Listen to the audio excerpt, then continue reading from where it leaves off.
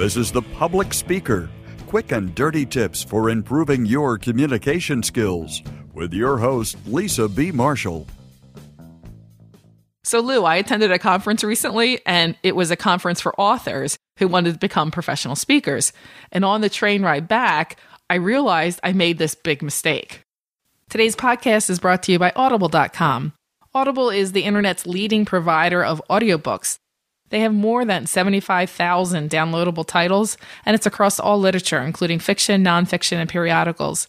And because you're a listener of this podcast, you can get a free audiobook of your choice.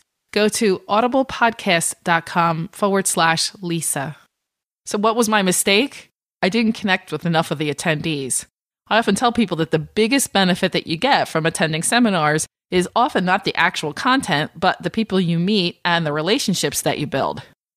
I was thinking about it the entire train ride back. What happened? I started out sitting in the front of the room, and by the end of the conference, I was sitting in the last row, in the last aisle, in the seat closest to the exit. Why didn't I connect? Why did it seem worse as the conference went on? Looking back, I realized it had to do with how I was introducing myself. I failed to follow my own advice. Remember that classic quote, "We teach what we most need to learn." I was too focused on me and not focused enough on the people I met. What exactly was the mistake? I introduced myself as a professional speaker. You might be saying, well, what's wrong with that? You are a professional speaker, right? Well, yes, I am, and normally that's what I say. But in this case, that wasn't the best choice. In fact, it was really a bad choice. I didn't keep in mind that the other attendees were there to learn to be professional public speakers. A better and equally true answer could have been, I'm an author trying to make public speaking a bigger part of my business.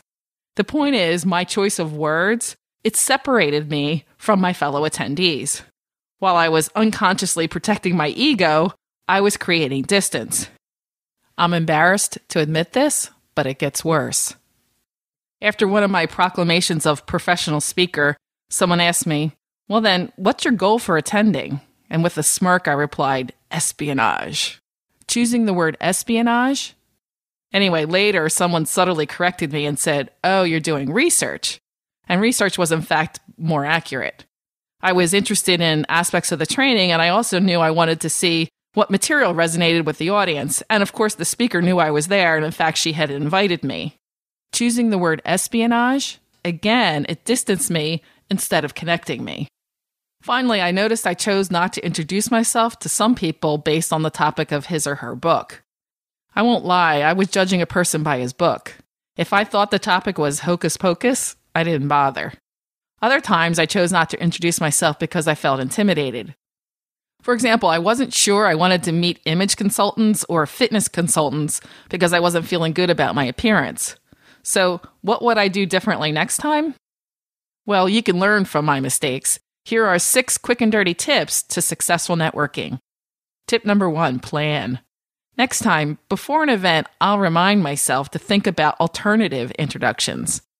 I'll consider what I have in common with attendees, come up with a variety of introductions that might work, and then choose the best one on the fly. Tip number 2, say less. Next time I think I'll say less and listen more, and ask more questions. I'll try to relate what my conversation partner says and does to what I do. I'll let our conversations unfold naturally. Tip number 3, focus on them. I'll focus on how I might be able to serve others instead of focusing on what I'm trying to gain. When asked about my occupation, I'll say, I market products and services to help people to communicate better so they have more success in their businesses. What communication issues are you facing now? Tip number 4, share common ground. I'll look for common ground for the other attendees so that I can gain insight and understanding. I'll keep the context of the introduction in mind too. After all, I wouldn't say I'm a professional speaker at a PTA meeting, just as I wouldn't say that I'm a mother when asked about my occupation at a conference. It's crucial to gauge context when you're introducing yourself. Finally, I'll introduce myself to as many people as possible. I'll try to make a connection with everyone in the room, not just a select few. I'll even choose to purposefully connect with people who make me uncomfortable. You know, it's interesting. After the seminar, I was looking for book reviews on Amazon from one of the Hocus Pocus authors that I chose not to meet. And I noticed that this author had many stellar reviews from fellow attendees at the event. My loss. Not only did I fail to meet the person, I also lost a potential business opportunity. My hope is that by sharing these mistakes, you won't find yourself in my shoes.